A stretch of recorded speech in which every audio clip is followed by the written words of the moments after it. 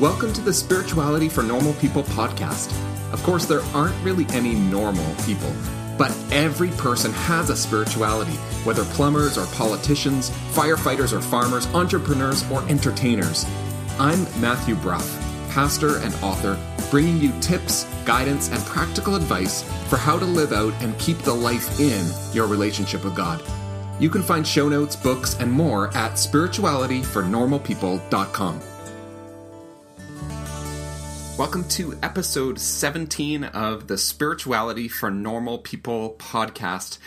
Thanks for listening today. We have a fantastic interview today with Kelly Edmiston. And Kelly is the student minister at First Colony Church of Christ in Sugar Land, Texas. And this is a fantastic conversation that we had. It was such a pleasure to talk to her, and something that was kind of cool about this conversation was I just happened to see an article of hers that she'd written that was posted on a blog called Jesus Creed, which is Scott McKnight's blog. It's quite a good blog, and she was guest posting on there, and I just happened to read it, and it just fits so well with the kinds of things that we talk about on this podcast that I just reached out to her and said, would you be willing to come on and talk about it? And she was, which was just so great. And then she just had so much other stuff to offer. Like she mostly works with youth, teenagers in her church. And wow, like they're so fortunate to have her there, leading in that way. We also talk about, I think she's still finishing up her Master of Divinity, and she's a mom. So like she has a great perspective. So this is a great conversation. The main thing we talk about, and this is what the article was about, and there's a link to the article and a couple of other articles she's written as well on the show notes.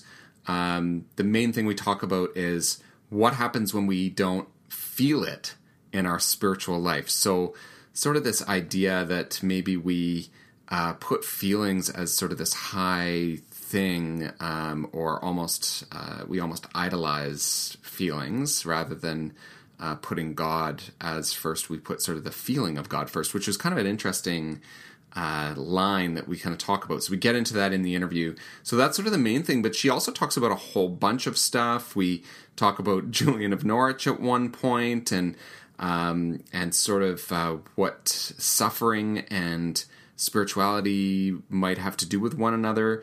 And she just talks about a few great sources and resources that just kind of come up in the course of the conversation. So it's probably worth as well, if you're listening to this on iTunes or some other podcatcher, then it might be worth going to the website and just looking at the show notes to see the links of some of the things that we talk about on this episode. So you could just head over to spiritualityfornormalpeople.com/Kelly, so Kelly, and you can find the show notes there.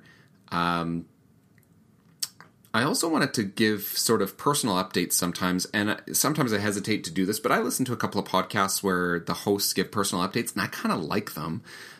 Because it helps me sort of feel connected to the people that I'm listening to. If you don't like the personal updates, feel free to just skip ahead. There's those nice skip buttons on podcast things that you can go ahead and you can just get straight to the interview if that's what you're looking for. But I thought maybe I'd give you sort of a bit of a personal update as well. And so the main thing that I wanted to mention today is that I've started finally editing my next book. So I think the rough draft is done, but I'm sort of going through it to make sure. I'm sure there's bits and pieces that I need to write, and there'll be lots of rewrites. But I've started editing my next book, which is called Let God Send. And if you're familiar with the podcast or my website, you might have seen Let God Be God and Let God Be Present, and this is kind of the third in that series. They don't have to be read in order. They're self-contained books. But Let God Send will be the next one. And this one is all about the idea that God sends us out. And I really believe that's for everyone, that God sends those who are following Jesus, those who are his people, sends us out to serve in his name. And I think in a lot of ways, this is, to me, part of the heart of the Christian faith is not just about learning or things like that, or what we would maybe normally think of as spiritual practices. And we've had people on the show before who've talked about, giving a gift just in regular life. We had an episode about that. Or people talking about serving as a spiritual practice. And so I see these things as kind of connected. And Let God Send is really about the idea that we are sent ones, and that God is ascending God, that God sent Jesus into the world. God sends his Spirit into the world to serve and help people to know his love and his grace. And so this book is kind of all around that theme. And I talk about a bunch of different biblical passages. If you read my other books, you know that I usually kind of walk through certain biblical stories. So this one, I spend a bunch of time talking about the Great Commission, which is kind of one of those sending passages that's really important at the end of the Gospel of Matthew. But I also talk about the story of Abraham, and that Abraham's story starts off with God just saying "go," and then he sort of wanders for quite some time. So I kind of like that story because there's this wandering aspect to it, this sort of discovering where is it that God is really leading through all of this, and so it's got this themes of patience built in and things like that. So so it's got a couple of those stories and some other references as well. This book is actually longer than my first two. We'll see after the edits are done where it ends up, but it might be maybe double the length of either Let God Be God or Let God Be Present. So a bit of it's not a long book by any means, because those other books are shorter. but it's a little bit longer than what I've written so far. And I don't know when it's going to be out yet. I've got to get through the edits first, and we'll see. There's not a set release date for it. But you'll be hearing from me. I will let you know when it is coming. So that's kind of on the update side of things. I also sometimes forget, and I think I never do this on the podcast, but I should really, remind you that I love to hear from people who are listening to the podcast, whether that's an email or through Twitter or Facebook or Instagram. If you want to follow me on Instagram, I'm that might be where I'm more active than anywhere else, actually. So if you want to follow me there, I think it's MDBrough, MDBROUGH is the Instagram handle. And I won't give you the Twitter and Facebook. You can find those. You could probably just go to the website and find those there. The other thing I should also mention is that if you're able to leave a review on iTunes, this can be a little bit cumbersome because I think you have to go through, the best way that I've found to do it is you've got to go through iTunes on your computer. I think you might be able to do it on your phone as well, but you can't really do it in the podcast app, I don't think. I've never been able to do it that way. So you have to kind of go search for the podcast on your computer in iTunes or on the iTunes website, and then leave a review and a rating there. And this actually makes a big difference in the long term for the podcast to be able to be visible to other people. So if you're able to do that, that is just a massive help to spread the word about the podcast. So if you've been listening for a while now and you haven't really engaged with anything and just been kind of listening along, a couple of great ways to support the podcast are by leaving a rating and review on iTunes, because that's the biggest podcast directory in the world. Another good way is just think of a friend who you think would benefit from listening to the podcast and just share it with them. Just send them an email and say, hey, I've been listening to this for a while, and I think you might enjoy this. And just those recommendations are really valuable too. And then there's another way to support as well, and that's through financial support. And I mentioned this on the podcast last week that I just set up a page on Patreon, a website called Patreon. And you by no means have to do this, but it does cost some money to get the podcast going, and I'm using some borrowed equipment and things like that. So I'm hoping to try to make the podcast self-sustaining in some way. Right now, most of the all the costs are basically coming out of my pocket to put it on. So if you're able to support financially, that makes a huge difference to me. And I was blown away this week. It was so great. We got a few of the first patrons. So a huge thank you to those of you who went on and have supported the podcast. And I even received someone sending a note and some support, financial support through the mail, and just said, I'm not really a techie person, so here you go, which was just unbelievable. So that was just fantastic. And I really appreciate that. So if you're interested in leaving a financial contribution, that's patreon.com/Matthew Bruff. And there's a link on the show notes, or you can just go to patreon.com/Matthew Bruff, MATTHEWBROUGH, and you will find my Patreon page and all the information there, and you can support it. Okay, enough about that. Thank you so much for listening and for supporting the podcast. Again, reach out to me. Let me know what you think about it. Share the podcasts, whether it's through recommendations to friends, or you can also share on social media by going to the website and then just send the link out through Facebook or Twitter or something like that. This one is really great. So I was just thrilled to have Kelly on the show, and I hope you really enjoy this interview as much as I did. Today I have Kelly Edmiston on the podcast. Welcome, Kelly. It's so great to have you on. Thanks, Matt. I'm really excited to be here. I'm just wondering if you could start today just by telling the listeners a little bit about yourself and just who you are, where you're from, and what you do. Sure. So I am the student and family minister at a church in Sugar Land, Texas. And I didn't grow up in the Houston area. I grew up in Abilene, Texas, a little bit further west, and went to Abilene Christian University. When I graduated, I moved to Cairo, Egypt. I spent 3 years there in ministry. And during that time, met my husband, and we decided to move back to the States where his job was, which was in Houston. So that's how we ended up in this area. And I got a job at my current church about 8 years ago. We have 2 toddler boys and a little girl on the way. And yeah, we just love our life here in Sugar Land. My role at the church is overseeing ministry to 6th through 12th graders. So I work with the teenagers, and we have a lot of fun. Mm-hmm. And you're also a student too, right? Yes. Like you're working on your MDiv. So I'll finish my MDiv in another semester, and that's again from ACU, Abilene Christian, and then kind of dabble in some other writing and speaking engagements as they come up. Yeah. So the reason we got connected was I read a blog post of yours on Scott McKnight's blog. Actually, you were guest posting there, and you have a few posts there.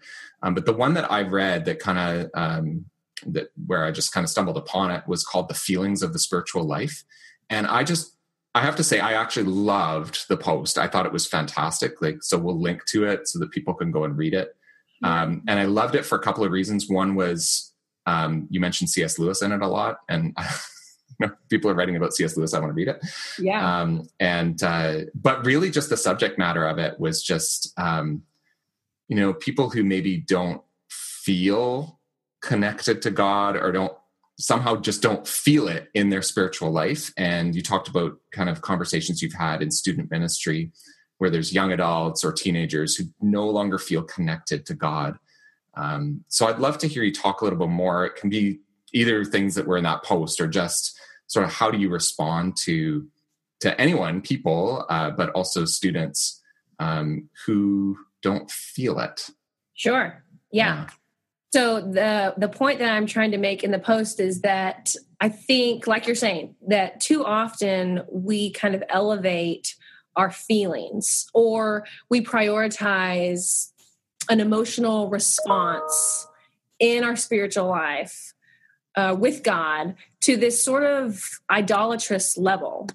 And so I want to say, first that there's nothing wrong with feeling connected to God, right? I'm not saying that that's wrong or bad. There's nothing wrong with having a very emotional experience even with God. So with tears or laughter or jumping up and down, hands raised in worship, all that is okay. These are good and beautiful things. Sure. And many times people will have those experiences in a conversion moment. We will describe something changed within me, or I had goosebumps all over, or I just couldn't stop crying. For me, that was true for me when I was 15 and I first came to know the power of the Holy Spirit. And I've had many experiences with God that have been emotional or supernatural in nature. And the students I have worked with, they will share similar stories. And so, maybe they're young Christians and they come to know God through an experience at summer camp.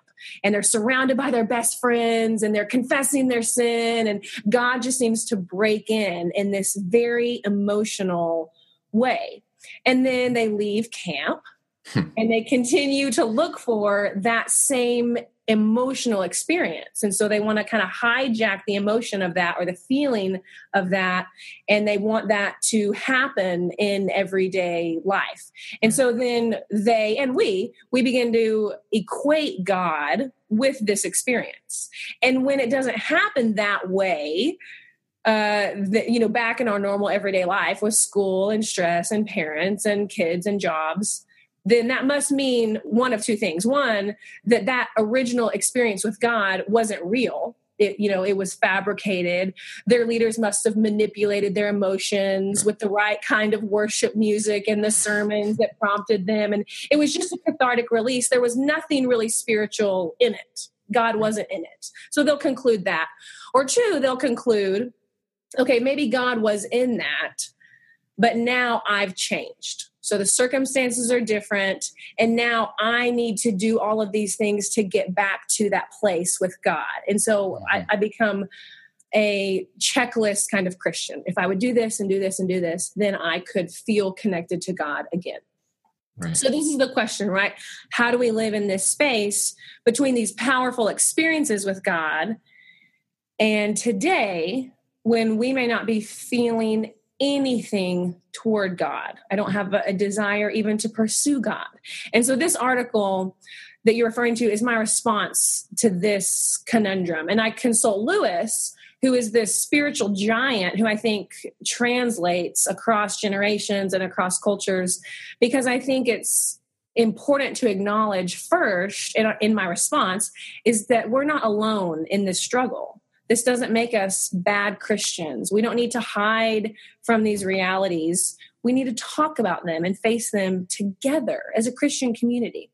And in the Screwtape Letters, the quote I use in the article has to do with Lewis making this point. So through these fictional characters, Lewis is saying, God actually withdraws from Christians and intends for them to not rely on what he calls the emotional sweetness of our early conversion experience, because God doesn't want our emotions to rule us.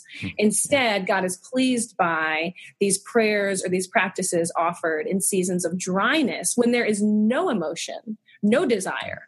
So Lewis is sort of defining this obedience in the absence of emotion as true Christian maturity.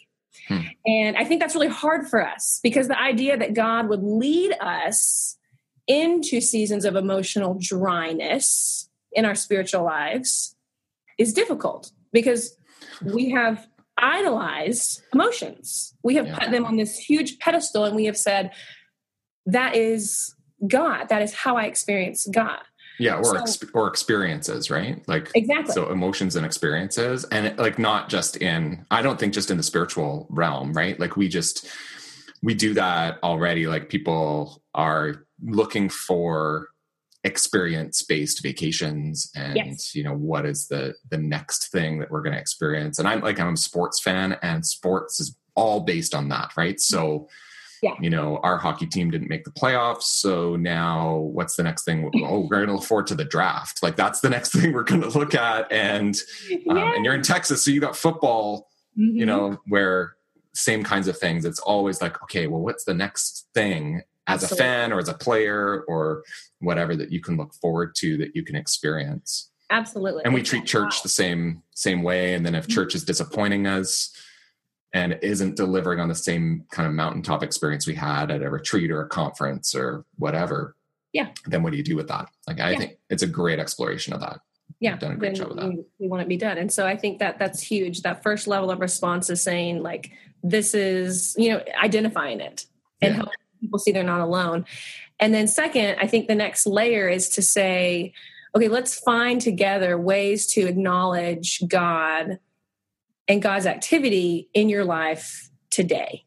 And hopefully from there, we can begin to invite people to attend to the fact that God is still just as present. He's not absent. Even if we don't feel it the same way, let's acknowledge that God might be doing a new thing and still inviting them to follow. And so it begins to be more of a spiritual direction kind of conversation, I think. Yeah, this came up for me in a recent sermon. And I was talking about Mother Teresa, actually. And I don't know if you remember when her journals were published after her death. And there was actually quite a bit of consternation about them because she talked about this very thing. So when she was young and she experienced a call, and it was a supernatural, like, meeting Jesus moment that told her that she was supposed to go to India and serve the poorest of the poor. And Jesus told her to do that. She was obedient, but then most of her adult life, she described it as walking in darkness with God. Wow. And yet look at what she did. Like, most people would say, did people experience Christ through Mother Teresa's ministry? Absolutely.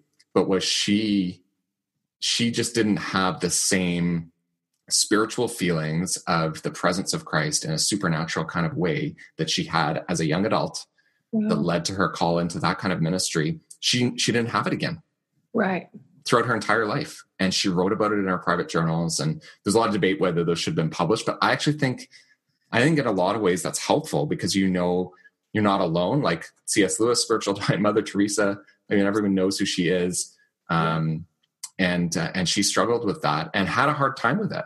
And she wrote other things in there as well. But a lot of times in her journals, she would go back to, in those times of darkness, she would talk about how scripture and certain kinds of basic prayer would continue to see her through.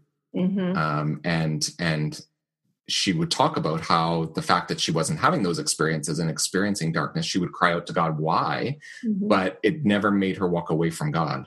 It was really powerful, I thought. Yes. Absence, obedience in the absence of emotion. It's so powerful. And so we have to introduce people to these greats, these ideas. Now you speak, it seems like I kind of looked at some of the things that you speak about, and one of the things seems to be the spiritual life, and kind of have hinted at that in what you've been talking about already. But what is that really? Like, if it's not the feelings necessarily, it can be. But what is the spiritual life? Yeah. So what is spirituality, since this is a podcast that's supposed to be about spirituality. Sure. I like to know what other people think it is. Yeah. So I wouldn't necessarily separate the term spiritual life is hard, right? Because I wouldn't separate the spiritual life from the rest of life. So for Christians, for us, right, there's no sacred and secular distinction. All of life is spiritual. So the time I spend in silence and solitude with God in the morning is no more spiritual, in my opinion, than the time I spend loading the dishwasher or wiping a 2-year-old snotty nose or playing games for a middle school class. I mean, I think this is the conversation, is that it's the spiritual life is every second of our life for those of us who are Christians. But this is the great struggle. So it's this compartmentalization. So how do I find God, or how do I know God, or how do I experience God as I'm loading the dishwasher, as I'm going to my job where I oversee a construction crew? What does God have to do with that? For my students, I have a math test on Friday and my boyfriend is, whatever, not texting me back. What does God have to do with that? And so I think that is what is so exciting to me, especially about working with young people, is that we get to sort of translate all of that and help them acknowledge God's presence in all of life. But I think that's a lot of what I try to speak about, and what I try to, with the scriptures, what I try to translate and interpret for our contemporary context. So is that the marriage between the sacred and the secular? Okay. Well, so how do you do that? Yeah. So is it just reminding yourself, acknowledging? Great question. Yeah. I think a lot of it has to do with teaching people, practices. You've mentioned practices a couple of times that help them tune in to what God is doing in the present moment. And we do a lot of that as a community. And so last night we had our middle school class, and the topic that we're talking about is conflict. And so we're looking at the passage in John where Jesus is saying, peace I leave with you, my peace I give you. And Jesus is in the midst of this, conflictual situation, right? Like his best friends have just betrayed him. He's going to the cross, and he's talking about peace. So we're talking to our middle school kids, 6th, 7th, and 8th graders about this. And so we're saying, what is a conflict or what is a stress in your life? So we're having them write that down on these cards. And then we're having them do this practice where we're holding these situations with God. And so we're giving them this image of hold this with God in prayer and believe that God is at work here. So like for younger kids, it's like, how do I make it tangible? Write this down, hold this up. I mean, you think about God being present here with this situation, which is inevitably like, your math test, your friend's mad at you, whatever.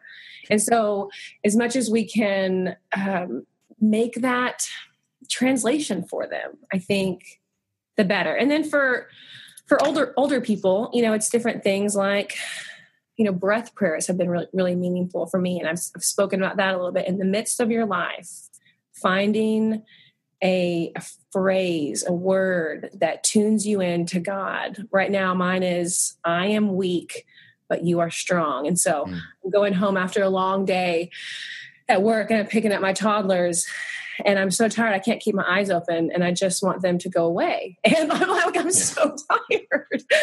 And that is the prayer that I'm breathing as I inhale. God, I am weak, but you are strong. And there's something spiritual and supernatural about just those moments of breathing in the presence of God. So people aren't going to notice this on the podcast, but both of us just, like when you talked about it, we both did it. We both breathed in. And we're like, yeah. Oh, yeah. Okay, just exhale. Yeah, about that, right. It's a simple, ancient practice. Ignatius gave it to his directees to breathe in. He talks about the Lord's Prayer. Breathe it in, breathe it out, and whatever you're doing. Yeah, one that I've been using that I don't necessarily think of it as breath prayer necessarily, but it's sort of going to a phrase that I'm praying, come Holy Spirit and fill me with your joy. Yes. And acknowledging that joy comes from God. Yes. And that I need to receive it. Absolutely. So I thought, I'd like to be more joyful. I don't know if others would like to be, so I'm going to start praying for that. Yes. And God is joy. God is dwelling within us. And so let's access that resource from God's own self. Yeah. It doesn't mean I'm happy every single day. No. But I think I'm going to mention this before, but I feel like my percentage is a little bit better since I've been praying that prayer. Absolutely. So, yes. Yeah. Absolutely. Yeah. What other things as well? Because you've kind of gone to things that have been useful for you. And I actually kind of think that tangible things, we do that a lot in youth ministry. Like that happens all the time. And there's all kinds of resources and suggestions on websites you can find for how do you help young people connect. And often it's about things that they can do or construct or, interact with physically. And I think we forget that like adults probably need the same thing. Jesus also knew that. He gave us sacraments. So there's tangible things to interact with. But anyway, I want to get to what your own spiritual practice looks like. Like what helps you, what sustains you. You mentioned breath prayer, but are there other things that help you stay connected to God? Yes. Yeah. So in this season of my life, I mentioned toddlers and, parenting young kids. And so breath prayer has been so life-giving to me. And in different seasons of the past couple of years, I guess, that prayer has changed. So I said today, really, just the past couple of weeks, I have a strong sense that God has given me that I am weak, you are strong prayer. So that's been really life-giving. The other one is silence. So I try to practice silence 2 or 3 times a week in the morning. I get to work a little bit earlier than my team. So it's a good time to kind of put the shade up, sit on the couch and sit and be. And I try to not have an agenda for that time, but to just take 20 to 30 minutes to sit with God and not bring anything to God, but just let myself be with God. For me, the reality of being fully loved and accepted by God for no other reason than just because I'm his beloved child is a message that I need constantly and continually, that there's nothing that I'm doing.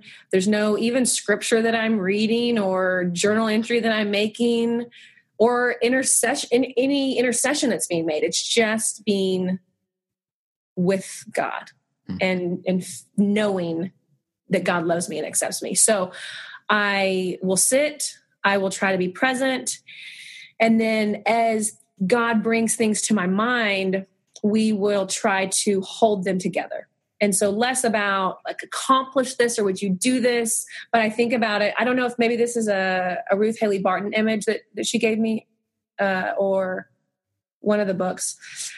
She talks about clouds floating by. So that's the image that I try to access as I'm sitting in silence is like, there'll be these ideas or people or situations, and I will try to just let them float by. God sees them. I see them. And so we hold them together and let them move. And so that's kind of the image that I try to access in terms of my prayer. Right. So yeah, silence has been. How's it going with not getting distracted in silence? Yeah, so that's kind of the idea with the clouds, I think, is that it is easy to get distracted. I think it's like anything in terms of practice, I hear lots of people who say, "Oh, I can't do that because I'm just like my mind's just always going, like so I can't turn it off, and so I can't do silence and just being with God. Like I can't do that." Yeah, I think the key there is just to accept those distractions. Just receive them. Whatever they are, consider that your cloud. Be present with that distraction, but be present in an intentional way with God. It's not about, blocking everything out and coming to this Zen place. It's about being present with these distractions, with these clouds, whatever image is helpful for you. Be present with those with God. God, do you see these? God, do you know what's going on? Oh yeah, you do. Okay. What might you want to say? Yeah. Oh, it's nothing. Okay. Let's let it pass. Oh, it's something. Let's stay here. Maybe I need to jot a note down. Maybe, just being present in that moment is key. I have another friend who will use marbles when she talks about distractions. And so, something comes up about your kids or about this situation with your work. And so to represent that, she'll take a marble and put it into a bowl just to symbolically say, like, God knows it's right here. It's not going anywhere, but I don't have to spend my time obsessing over it or trying to fix it right now. I can physically, you're talking about tangible, I can put it aside in this jar where God knows and God sees, and I can come back to this place of focus if that's what you're desiring. So have you found it, as you've done that over time, have you found it easier to be able to focus? Yeah, way easier. It's kind of, it's training, training the mind, training the soul. Yeah. Because I found that I'm not doing this as much anymore, but I had a year where I would, when I was praying, I would have a notebook. My notebook was for like the really mundane, distracting things, like don't forget to do this today. Don't forget to pick up the milk on the way home or whatever. Yeah. And I would write those down. And I found it was after a couple of months, I didn't need the notebook anymore because those thoughts either weren't popping in or I wasn't really caring too much about whether I would remember them or not. Right. Yeah. And so I sort of trained my brain to know, okay, I've got a little place that they could go. Mm-hmm. And then they were coming less and less, it was way easier to focus on God in that time. Absolutely. So I think we can train our brains.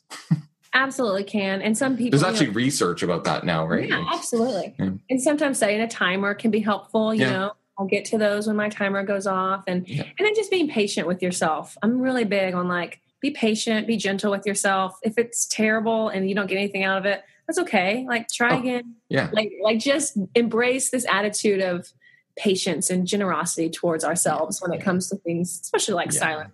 Yeah. And part of the point of this podcast as well is with different guests coming on, people get to hear a different idea, you know? And so, you know, not everything's going to work for everyone. I don't think we're trying to say like, okay, everyone, you all have to have at least 22 minutes of silence, you know, at least 3 times a week. Like we're not prescribing to do this. No, it's just finding something for you in your season of life that serves to connect your soul to God, right? Yeah. Where he can speak. Yeah. So how do you stay consistent? So I struggle with consistency. like everyone. I mean, for me, consistency. That's why it's a question. Right. I know. So it can be an illusion for me. You know, I shared before, I'm in full-time ministry. I've got toddlers. I'm trying to be available to my church staff, my students, my parents, my own children, my husband. And there are many times where, let's just go back to my silence example and pointing to my couch, because that's where I do it. And that's scheduled and it's supposed to happen, but it doesn't, because somebody, even though my shade is up, knocks on my door and needs something, or a baby gets sick and I'm home for a week. And so then I try to go to God when I'm home or in the scriptures, and I fall asleep. So that kind of goes back to I literally fall asleep. So this goes back to my comment about being patient with myself and patient with the season that God has me in. Right. And so it's easy for me to look at my circumstances and see how limited I am. Like, how am I I don't even know how I'm like actually physically going to make it work to be alone with God.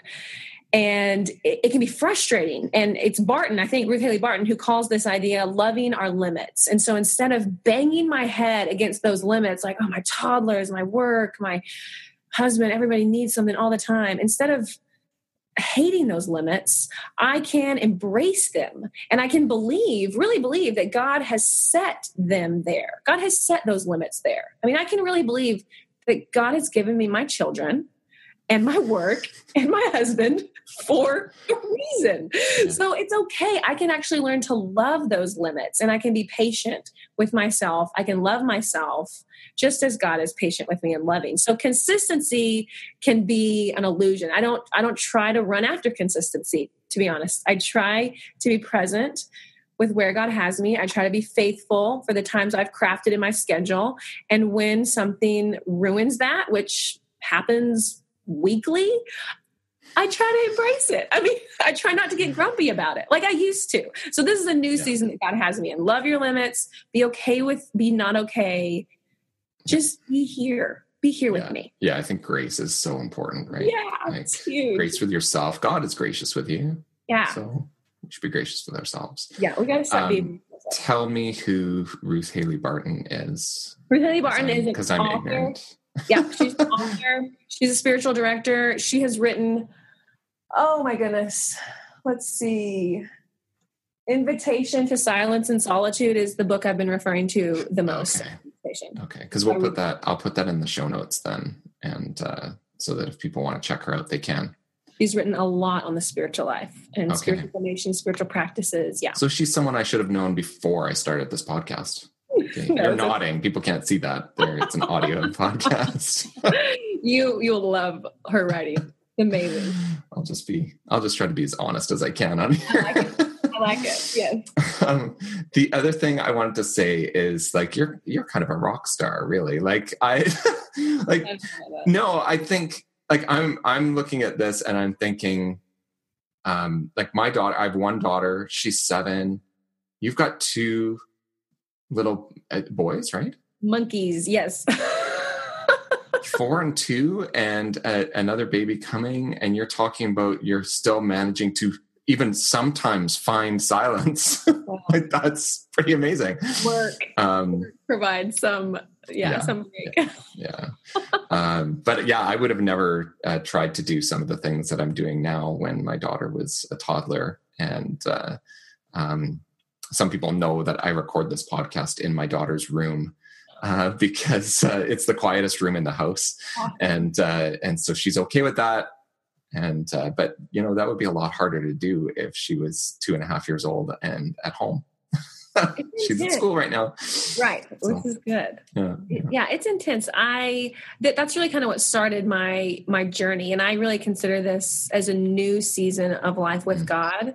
Yep. And what brought that new season on was parenting young children. Okay. I didn't know, and I still don't. I mean, it's stumbling through, but God has been really faithful to lead and to speak to me, and so it's stumbling through, but it's good. Can we go back to something else? I kind of skipped over something I wanted to ask you about. You have a few other posts on Scott McKnight's blog, in addition to the one that I read. It was kind of a series. The other one that stood out to me was really about suffering, I think. And you again kind of went to a what I think is a pretty deep source. You went to Julian of Norwich, which is pretty ancient thinker and theologian. And I'm just curious kind of what draws you to a source like hers, or what you might have to say about maybe even that post about suffering, but specifically about where you found Julian of Norwich helpful. And if people haven't heard of her, maybe you could let people know who she is. Sure. So Julian of Norwich has been a guide to me these past couple of years. And I was introduced to her through a class, and some of the things that we were reading. And I think what draws me to her is just this intense passion for God. I mean, in a season of life where I, am talking a lot about not feeling connected to God, not feeling God. She doesn't get that. Like she over feels for God. And so that's what drew me to her, is just this opposite extreme from where I have felt, spiritually. And, she was writing when, just so like, I'm trying to remember my history. I feel like it's 12th century. 12th century. Okay. Yeah. I don't know. I'd have to look it up. Okay. and that's bad. Right. I just finished this class. But almost to a weird way where you're kind of tripped out by some of the stuff she says. 14th century.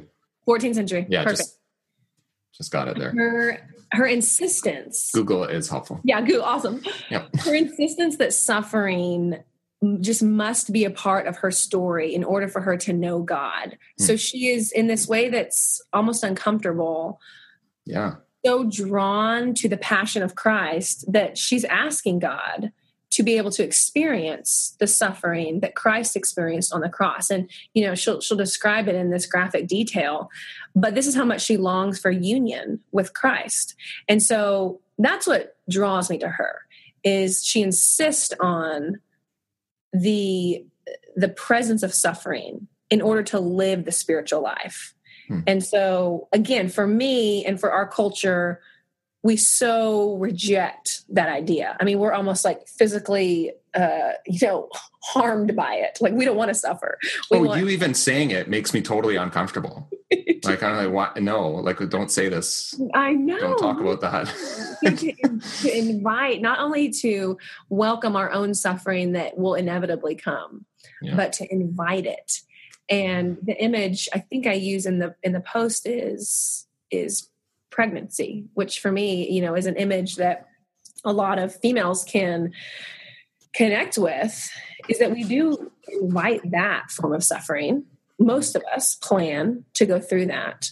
And it's because of this hope that God is growing something quite literally in us. But I think in the spiritual life, the metaphor continues to speak that in the midst of whatever suffering we're going through, trials, tribulations, that God is growing something in us, and it's something beautiful, and it's something full of hope, and it's perhaps even new life. So, well, and like Paul uses labor as a metaphor as well for what's going on with creation itself. The creation is groaning and laboring. These are just the beginning of the birth pangs that are coming, and there's pain, but that means that God is birthing something new. Like that's sort of the image that Paul plays with a little bit there.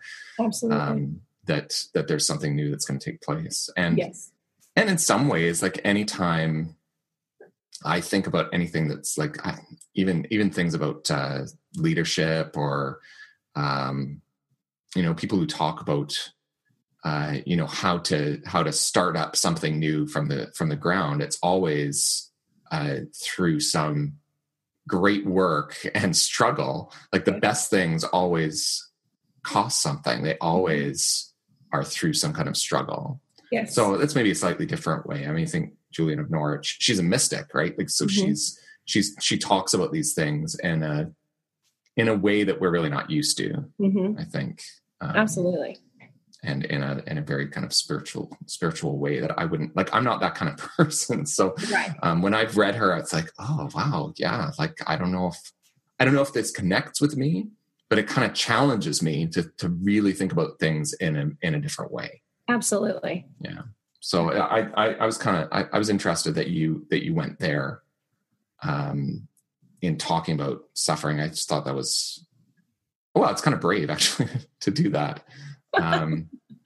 But also I think helpful for people to realize we don't always think of us trying to connect with Christ as Christ suffered. We'll do it the other way around and say, well, when we are suffering, we can know that Jesus walked a road of suffering and is in it with us, and that's really true. But we won't always necessarily think of it in the other direction, and that's something that's a challenge that I think Julian of Norwich gives, at least in the passages that you brought up in that post. So absolutely. Thank you for doing that. Yeah. I've really appreciated talking to you about all of this. And I feel like we could probably go even longer, but maybe we'll wrap up. And I'll just say thank you so much for coming on the podcast and sharing. And I love your writing. Like I know we talked about before we started that you're saying your thing is mainly speaking and preaching, and in particular with young people, but with anyone really. So if anybody's happens to be listening, Kelly could be a great speaker for you if you want. But you said, I'm not really much of a writer, but people go and read what she's written because it's fantastic writing. And that's really what drew me in to want to talk to you was your writing. So thank you. I want to encourage you in that. I really appreciate it. Thanks so much. And thanks for having me. Yeah, absolutely. I hope you found today's episode helpful. Don't forget to check out the show notes at spiritualityfornormalpeople.com. There you can sign up to get the free short guide called 6 Tips to Get Consistent in Connecting with God. And when you do that, you'll also get the latest updates and news from the blog, plus book announcements and anything else I may be working on. So head over to spiritualityfornormalpeople.com and sign up. Thanks for listening today, and take care.